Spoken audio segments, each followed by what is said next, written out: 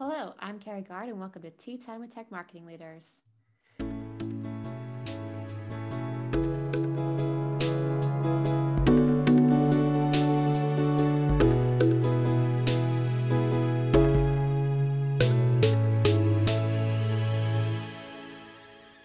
Welcome back to season 11. I hope you were able to listen to my previous episodes with Hannah, Kaya, Alex, Chris, and Danny. Some great conversations around what marketing means to them and how they're finding success for their brands.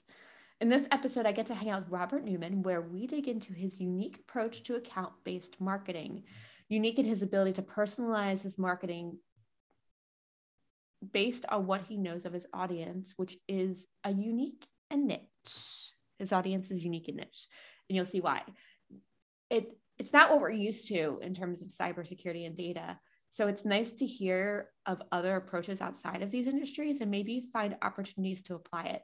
This conversation is especially special because we're talking just a week or so after Russia invaded the Ukraine, and we take a moment to sit and chat through what that means and the impact it's had on Rob and his company from a people standpoint, which as a people first company and my mission to bring people first to as many people as possible, this is such a special conversation for me, somebody who's really living that. And what an opportunity to have had that conversation. So thank you, Rob.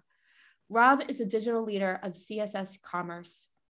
He works to create the most effective, uniquely innovative solution that will build your business, handle more traffic and transactions, move more clients to your platform, and give you real insights into your business. Basically, e-commerce for B2B. Rob knows the only way to make B2B transactional like e-commerce is to approach each of his clients with turnkey solutions, as they are all different. Here's my conversation with Rob. Let's take a listen.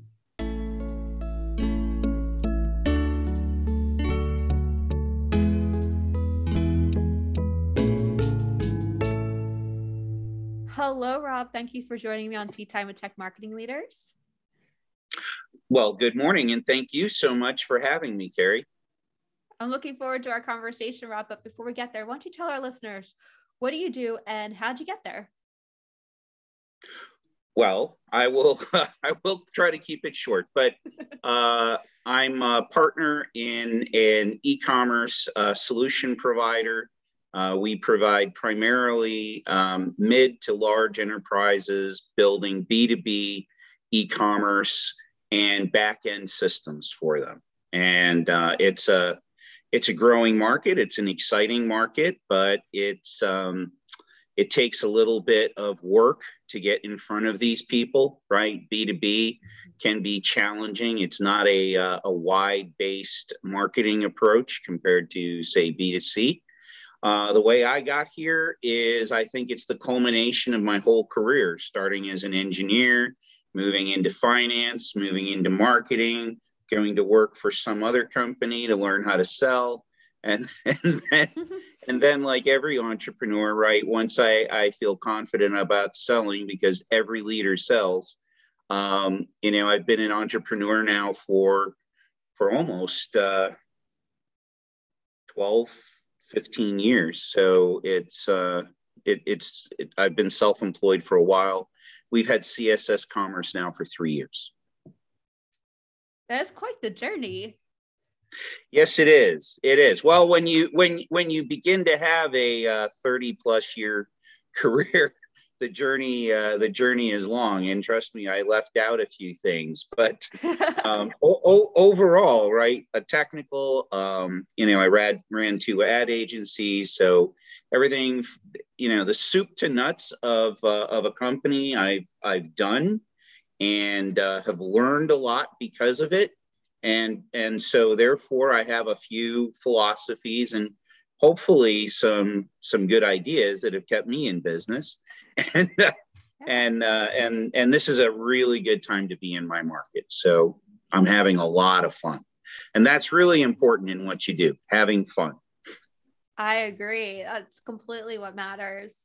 I just have to know, because I can't help myself. Why'd you leave engineering for finance?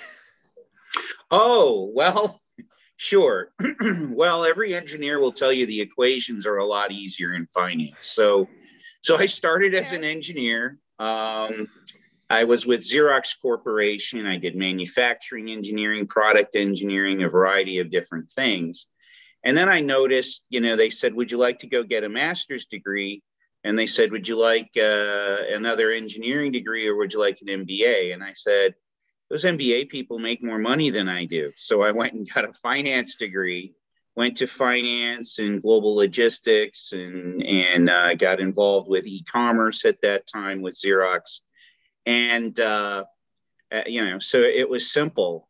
They make more money. Then I noticed that the marketing people and product marketing people in Xerox were having more fun than the finance people, but making just as much money. So then I went there. So it's a really easy reason why I did those things.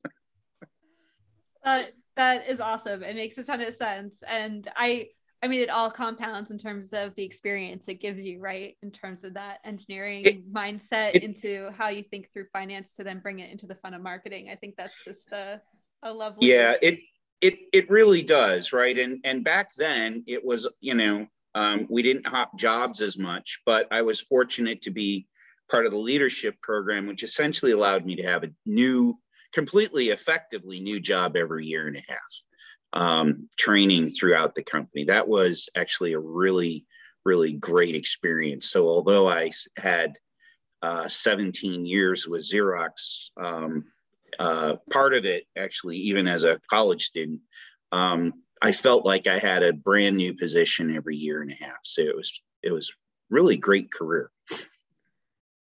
I feel like I'm going to tangent here for a hot second, so bear with me. Because you have such a unique background, and then to have been in a company for 17 years, which is absolutely unheard of these days. Yes. It is. Like It is. It yeah. is. And I think it's because that change, that annual 1.5 to 2 year change isn't as prevalent anymore. You have to go find that elsewhere. But yes.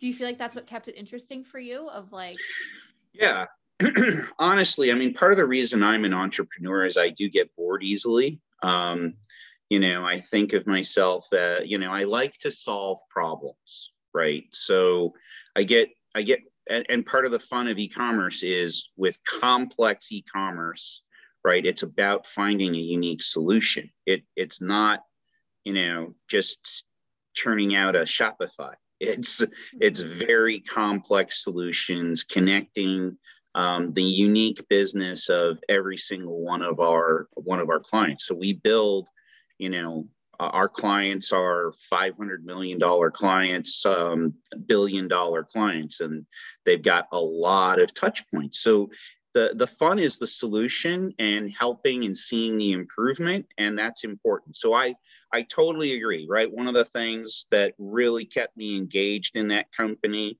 was the opportunity of both the growth and interesting problems, right? And that's important. However, I will say, right, to a few, just the younger folks, right? Because I ran an ad agency and everyone was trying to be in and out like in 8 months. And I've told people who work for me, young in their career, first job, second job, right? Stay a little longer. And I promised actually one of them, she started at, we don't pay a lot in marketing ad agencies. Not at first, but I promised her, I said, give me 2 years. And you will learn enough that you'll go get a $75,000 job at the end of the 2 years. And I know you're going to leave, but I will have had the opportunity to actually give you enough knowledge that you're valuable to someone else. So yeah, we job hop a lot, but one of the things I always looked for was what are the tools, what am I going to learn, and why is this job valuable to my career, right? As opposed to, I want to jump because they gave me a 10% raise. That's not a good reason. In my experience, right, in hiring and everything else, that's not a good reason to jump.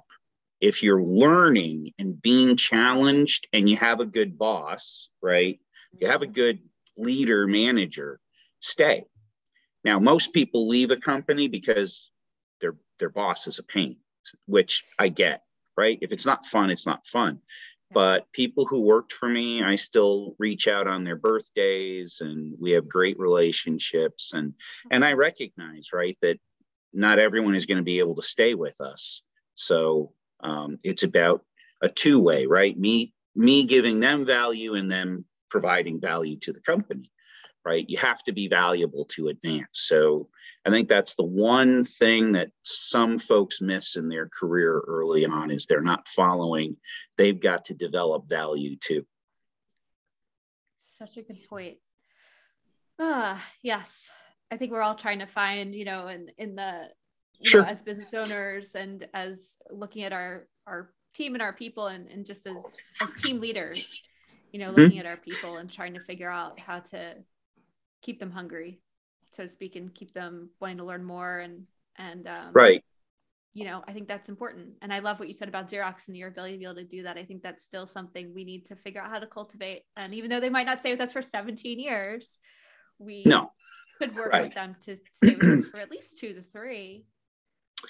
At least 2 to 3, right? Especially if you're looking at a guy in his lower 50s, right, who's looking at a resume and he goes, my gosh, you're not going to stay with me, right? If all you have is job hopping, it creates an eyebrow going up that says, is this really someone I want to work with and invest and then lose what I've invested?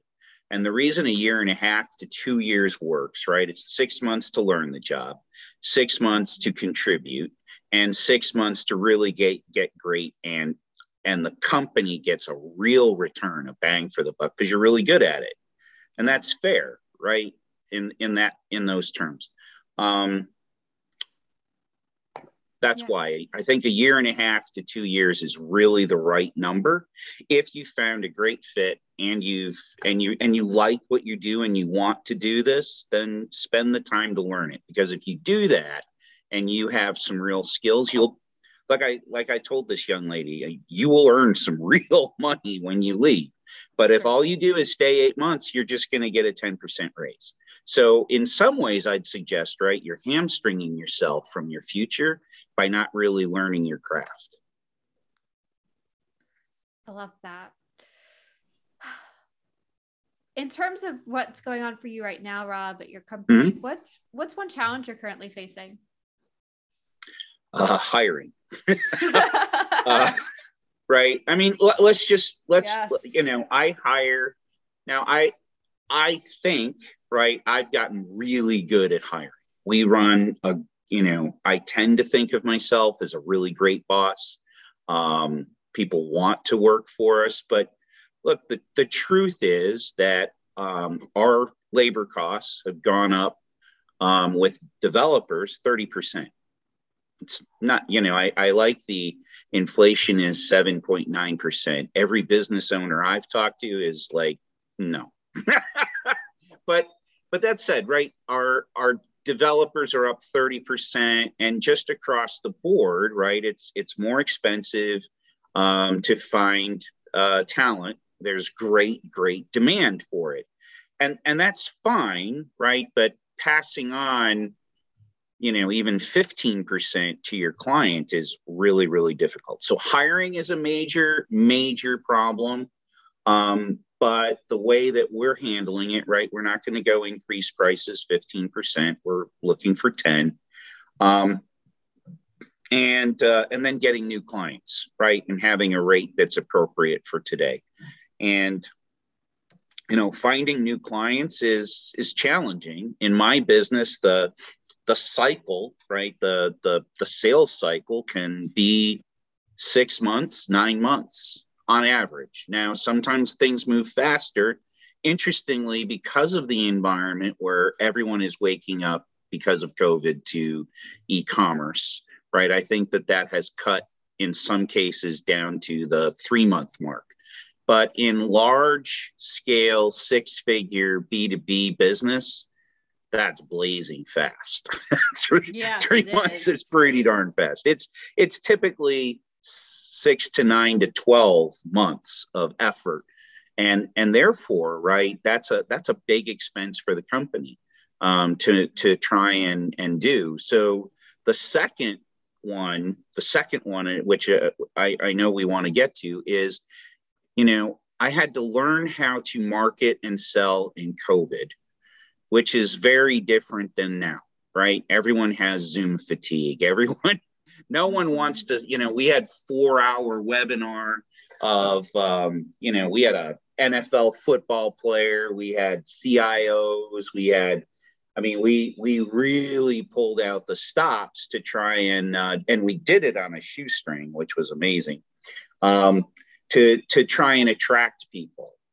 That isn't going to work anymore, right? So we've switched back to an account-based management and account-based marketing strategy, in which we, in this business, keeping your customers is a top priority, right? And we're very successful in having done that and growing those accounts, right? So just as a quick account-based management story, right? My first entrepreneurial effort was joining a one-man ad shop, right? And so my first effort coming in as a business partner to grow this, right, is we doubled the amount of money we were doing with every account. So don't forget your own customers, to look for how can you serve them better.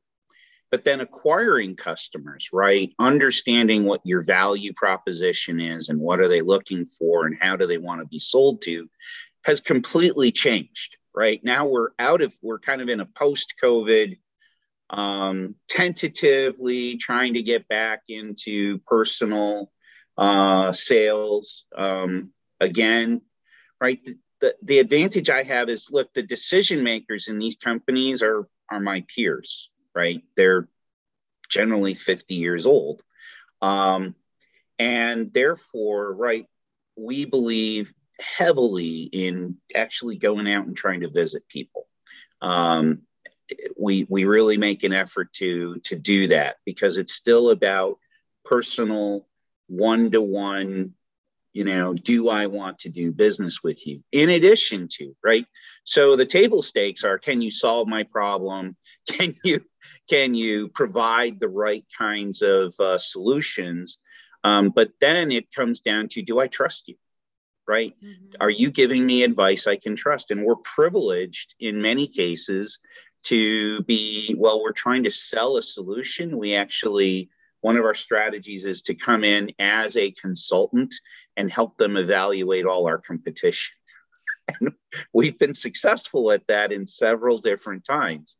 And it's because we've developed trust in giving honest assessments and opinions, right? Trying to do the best thing for our client. And with that reputation and that kind of approach, you develop trust. So I think that's really important, right? There's that book, Business at the Speed of Trust. I very much believe that, because sales is a one-to-one game in business to business, right? So one of the things we do is, we know exactly who our niche is. It's kind of strange for a Houston, Texas company, but our customers are located in the Midwest. They are distributors and manufacturers, kind of in old line tech. They produce widgets, actuators, pumps, pipes. They distribute sporting goods. Just one is an agricultural distributor. I mean, these are not fancy businesses.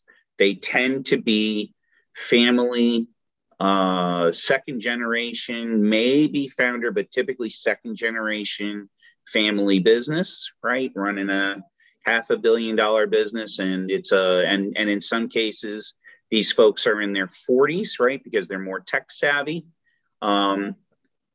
Whereas the more corporate ones that we deal with, they tend to have older decision makers. So we know our customer, we know who they are, we know where they are, and we believe we have a solution they want, which leads us to account-based marketing. Yeah, let's sit here for a second, because I feel Sure. like how did you find your audience? Did you build something and then try and go figure out who would buy this thing and then hope that they would come? Or did you know that you were building this thing specifically for these types of people? What came first in terms of like the chicken and the egg? Oh, no.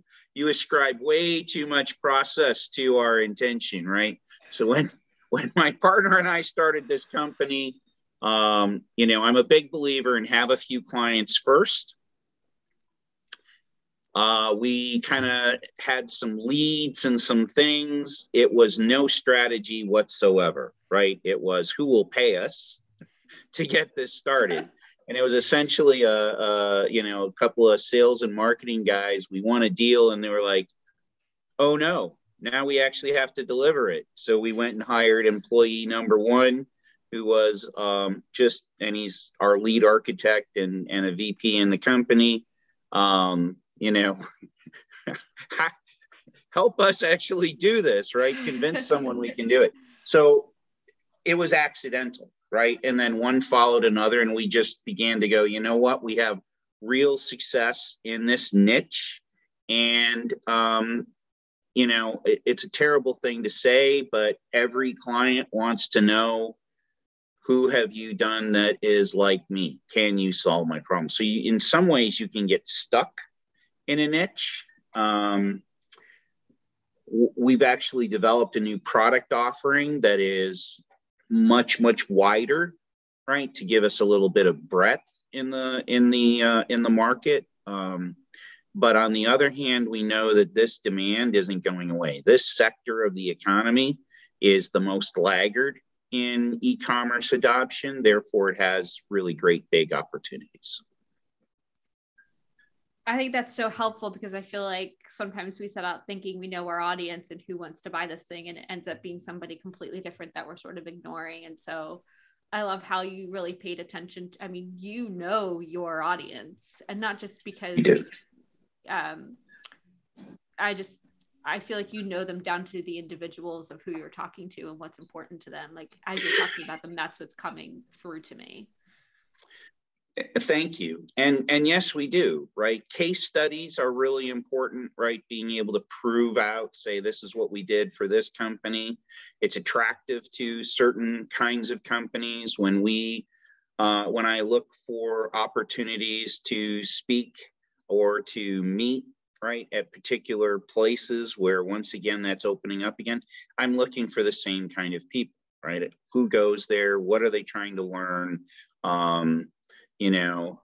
I have developed some unique perspectives on trade show marketing, for example, right? For my first software company, we did a lot of trade shows, right? But I just kind of came to the decision that if you're a small company, I hate tchotchkes.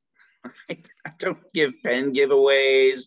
I don't give any of that. If you want to talk to me, we'll have a conversation. I'll give you a nice thank you gift, right? I'd rather go that way. But, you've got so many people that are low level, not decision makers. They go around and collect pens and stress balls. And so, I'm much more focused on trying to, focus on the people I want to talk to, not a general approach.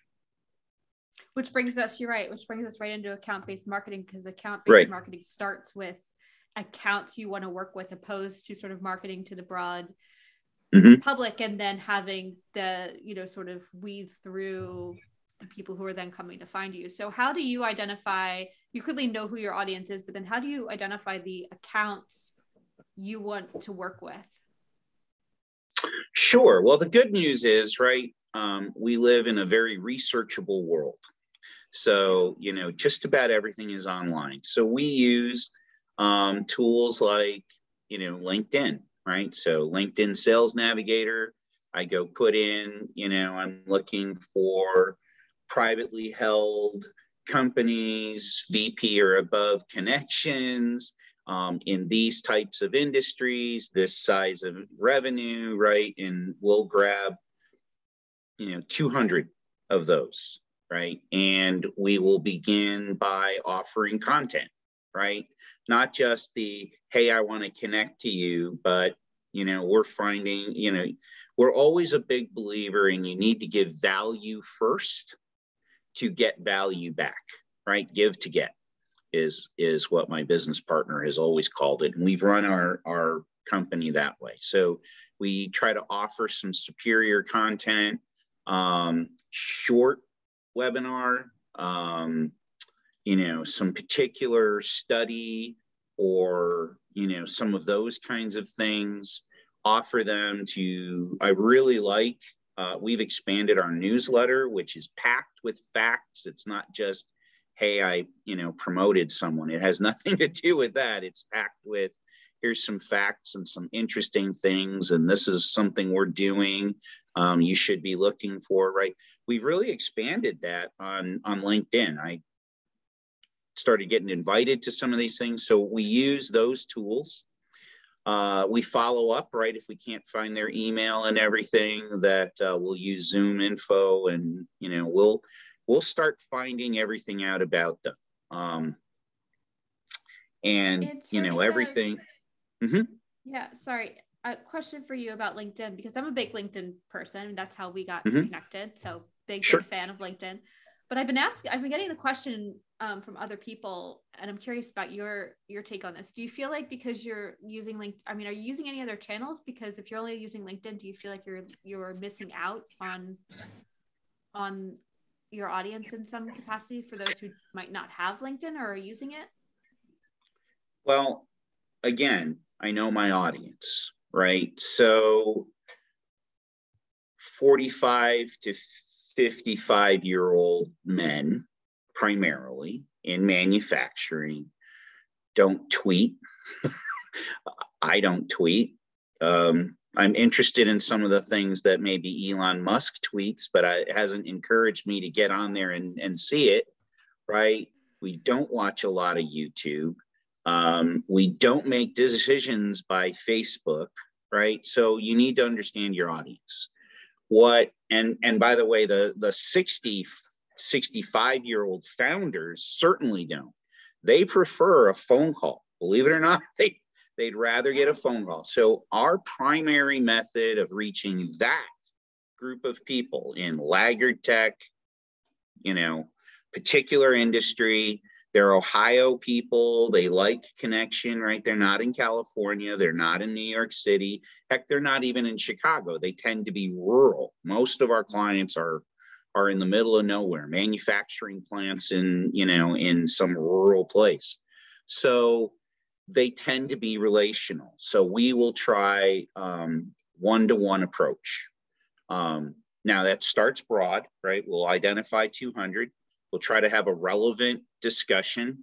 We'll invite them to that. We'll follow up with series of content, just like everyone else, right? But then we look for permission. We connect after giving content.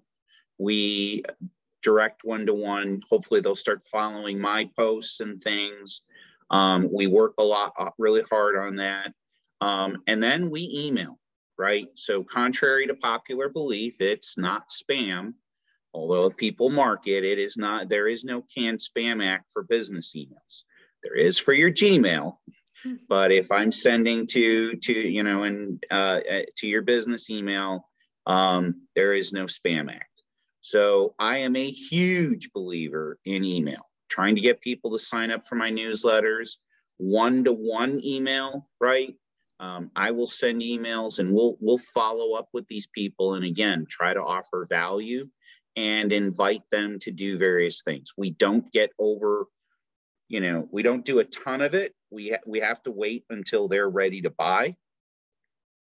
So finding out ready to buy, right, is where conferences and trade shows do come in this business, right? That's where people are researching, but we do a heavy job of trying to, we use, Sharp Spring.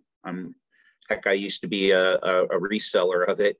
I can know who came to my website. I can track down the IP. I know what company. And that typically means that they are looking for answers. And that puts them into my funnel, right? And after we've sent some content, then it's personal emails, it's personal LinkedIn. And depending on the industry, like ag, we'll call them. And we'll use the adage of, we'd love to just stop by and buy you a cup of coffee, right? Because we're in the area. Now, the benefit is we actually are in the area because everyone we're going to see is in a relatively small geographic area.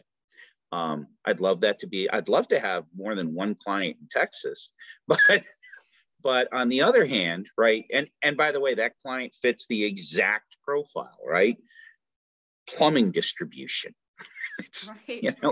It's pipes and toilets. It's not, exciting stuff, but online is revolutioning everything. Forget it. Anyways, revolutionizing everything. See, I told you, you forget things.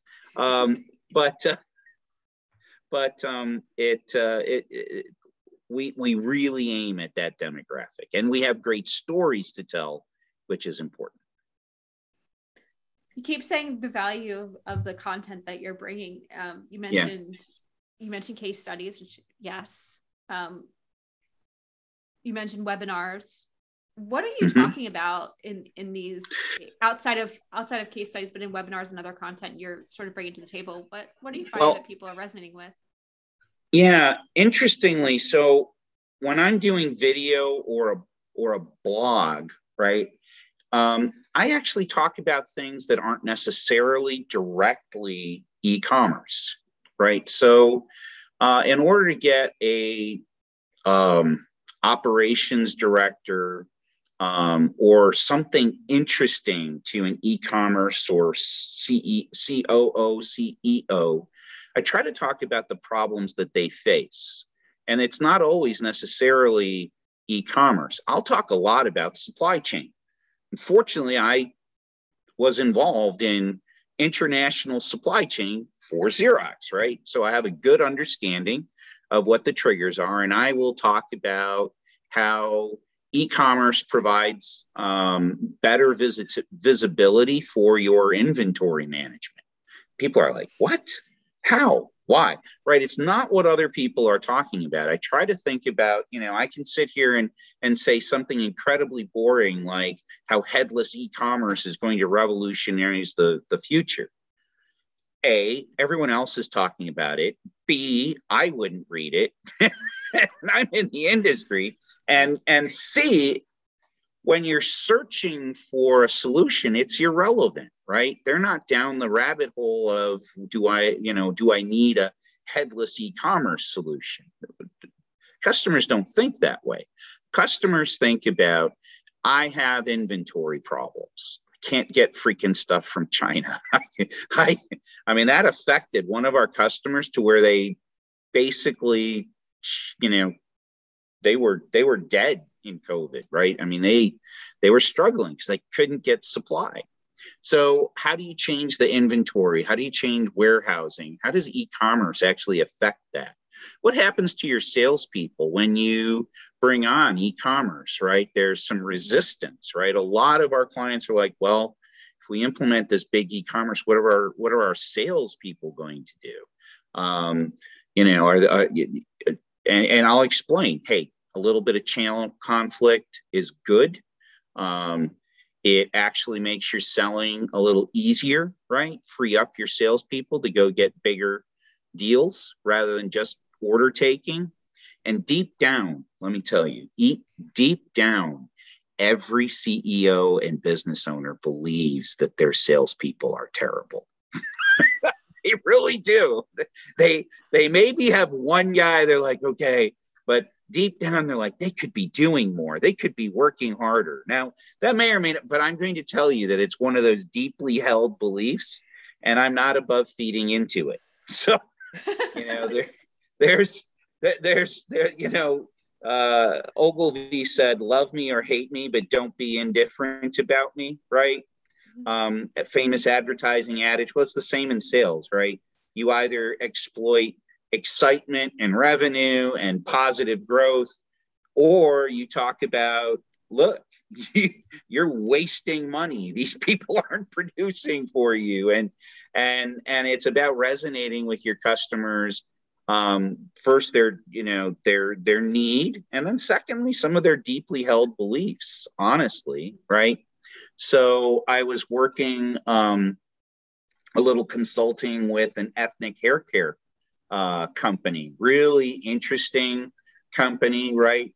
And there were just a lot of deeply held beliefs about how they sell into, the CVSs of the world, or, what are they going to do with an online marketplace? What, is a D2C strategy right for them?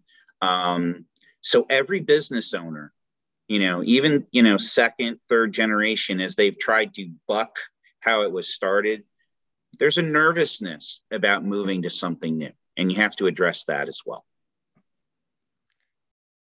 This is yes to everything you're saying. I think a lot of times as marketers, we tend to write about the product and the content and the problems that the product will solve, but not necessarily what I want to be really thoughtful about here, intentional about, because I think you are, Rob, is that it's about the problems that your individuals are facing in their job and day to day.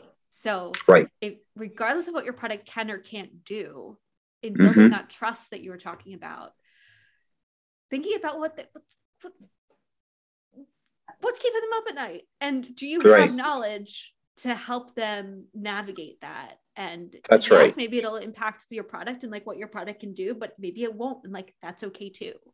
I love that. So, especially when you're talking about building trust and you're doing on a one-to-one manner, and knowing, I'm sorry, I got so excited. No. I think you're exactly right. I used to say, why? Why is it important to the customer? I know it's important to us, but why is it important to the customer? Now, different levels of a customer have different concerns, right? So if I'm talking to a product manager or an e-commerce manager, right, their concerns are not about salespeople. Their concerns are, I have 1 million SKUs. I have assemblies, parts. I've got to handle a huge number of complex parts, and it's unmanageable, right? And I spend days doing updates, or I spend, just trying to get the new content up is an extraordinary task that my leadership does not understand, right? We'll speak to them, right? That says, how do you cut 90% of time out of building your product catalog?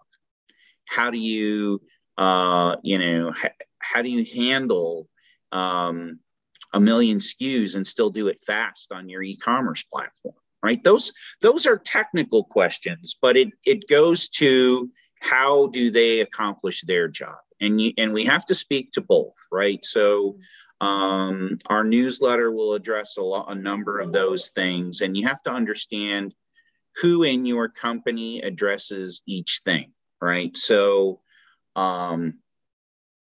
it works to have, I'm a business owner, right? So business owner to business owner, business owner to VP. And then, we'll have some of our staff actually, write some of and byline some of the more technical pieces, right? And we're not afraid to share other people's good content, right?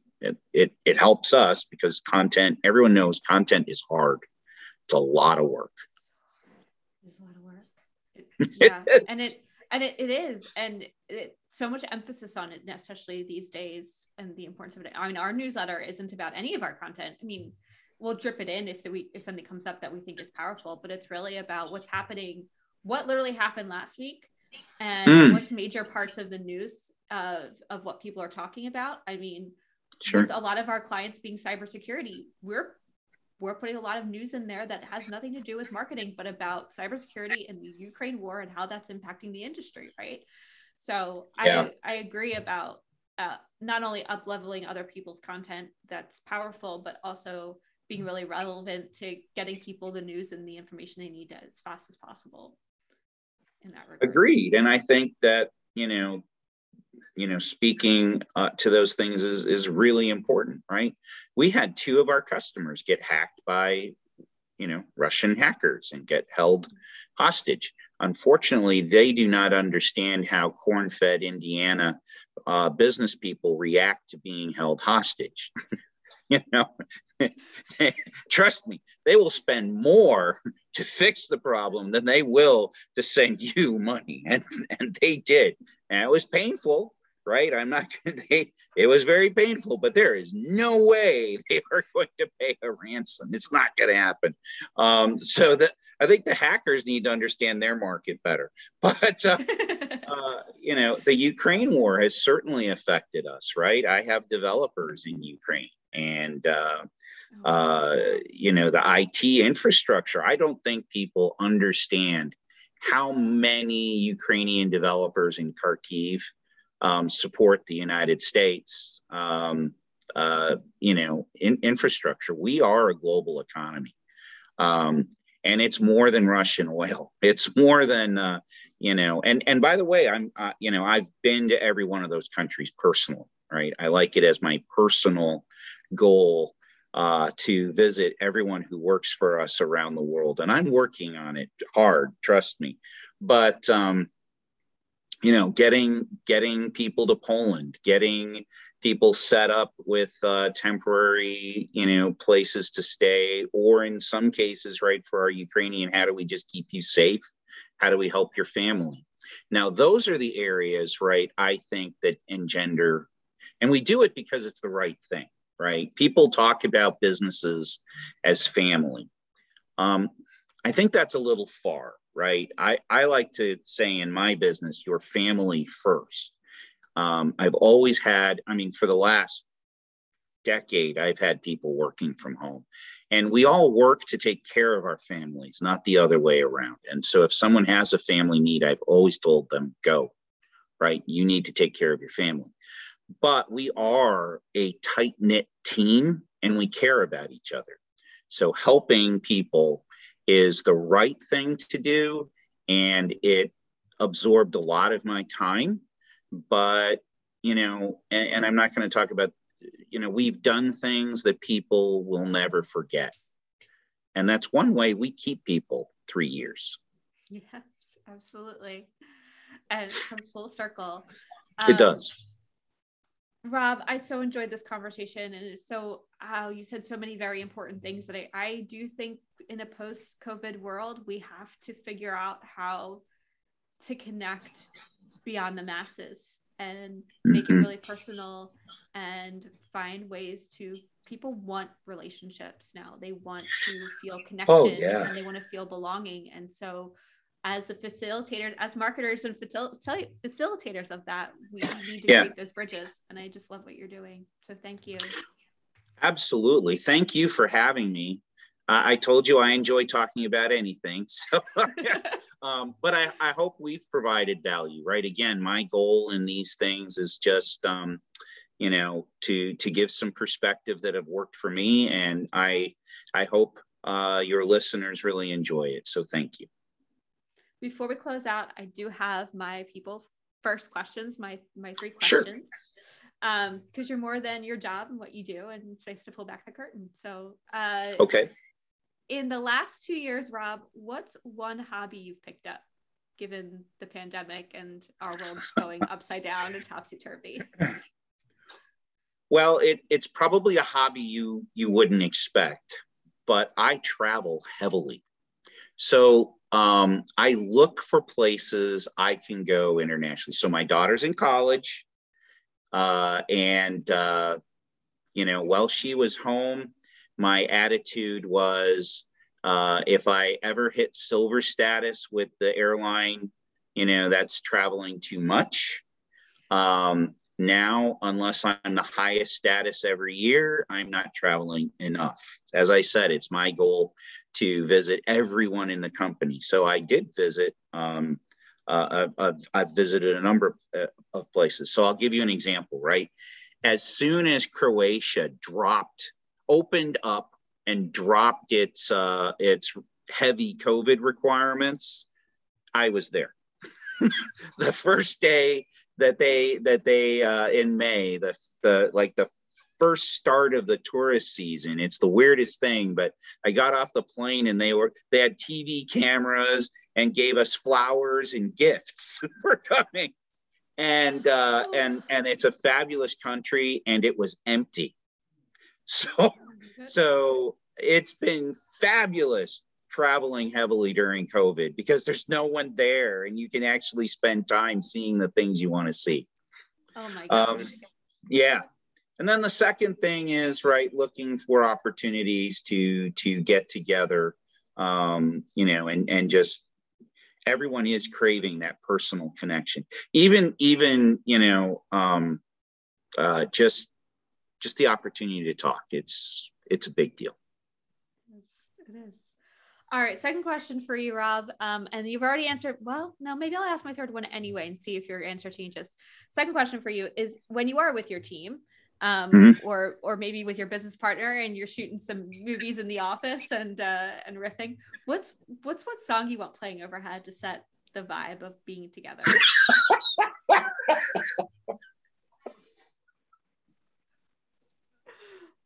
All right. I have to figure out how to couch this. So, and believe it or not, it is a little before my time, but there was this incredible TV show with Shatner and George Foreman, the boxer, right? And they travel all over the world. And anyways, it turns out George Foreman, believe it or not, is a massive ABBA fan. And he would warm up before every fight to Dancing Queen. So believe it or not, I am a huge ABBA fan. I will be going to London for the ABBA experience this summer. And, so believe it or not, it's Anything Energetic by ABBA, right? So, Mamma Mia, you name it, I sing it, and my business partner does too. So we're weird, I admit it, but I still love it. It doesn't matter. I love it. And we're gonna add it to our Spotify playlist so everybody can get down. And okay. I'm gonna be singing Dancing Queen. Feel the beat of the tambourine. I am. I'm gonna have it be playing now all day. It's gonna be great. All right, last question for you, Rob, which you kind of already answered, but I'm curious if it'll change with the context. Now that the world is opening up and you are able to travel anywhere, you've gone to Croatia. Where else do you want to go? What's next on your list? Oh, well, next week I'm flying into Munich, visiting. I always, as an entrepreneur, you always combine business and pleasure. So flying into Munich, visiting one of our partner companies. Then I'll be driving down to Neuschwanstein to see the castle that Disney based their castle on. I've never been to there. I'll go into Austria. Salzburg is one of my favorite cities. So Europe is finally getting open. And then I'll be on my way to Santorini with my girlfriend. So fancy. I'll be in Greece. It's beautiful. Right. But the list includes, right, I haven't been into Egypt. I haven't been, there's just some people, like Israel is totally closed. I want to go to Rome. I'm heavily focused on Europe since she lives there. But I go to Mexico all the time. Living in Texas, it's a 2-hour plane ride. You get awesome food, and, they're pretty COVID open, very COVID open. So those things kept me sane, and I go as often as possible. I went to Peru, which was heavily COVID closed. It's an interesting story, but I went to Peru, did Machu Picchu. So lots of places. And like I said, going places that are empty, it's kind of nice. Yeah, I bet. What stories you have. Oh yes. So good to meet you, Rob. Thank you for hanging out with me and for sharing your stories and your journey. I appreciate you. Thank you so much. Absolutely. I appreciate the opportunity, and obviously it was a lot of fun. Thank you, Carrie.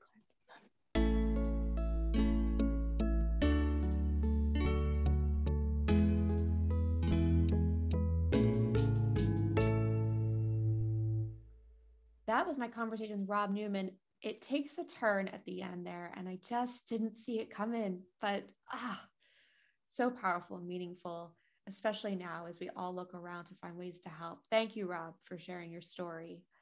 If you'd like to learn more about Rob Newman and CSS Commerce, be sure to find Rob on LinkedIn and connect and experience the personalization for yourself. In this next episode, I chat with Jada Holst. Jada, I love this story because it's Jada's, because it's the farm girl to big city, because the marketing industry is at a crossroads right now where we need to figure out how to bring new talent in. And this talent will be found in the most unexpected of places, like in Jada's story. So go freshen up your tea while autoplay takes you there to my conversation with Jada. Thank you for tuning in to this episode of season 11. This episode was brought to you by MKG Marketing, our digital marketing agency that helps cybersecurity and data companies get found via transparent, measurable digital marketing. It's hosted by me, Carrie Gard, CEO and co-founder of MKG. Music mix and mastering done by Austin Ellis. And if you'd like to be a guest, please visit mkgmarketinginc.com to apply.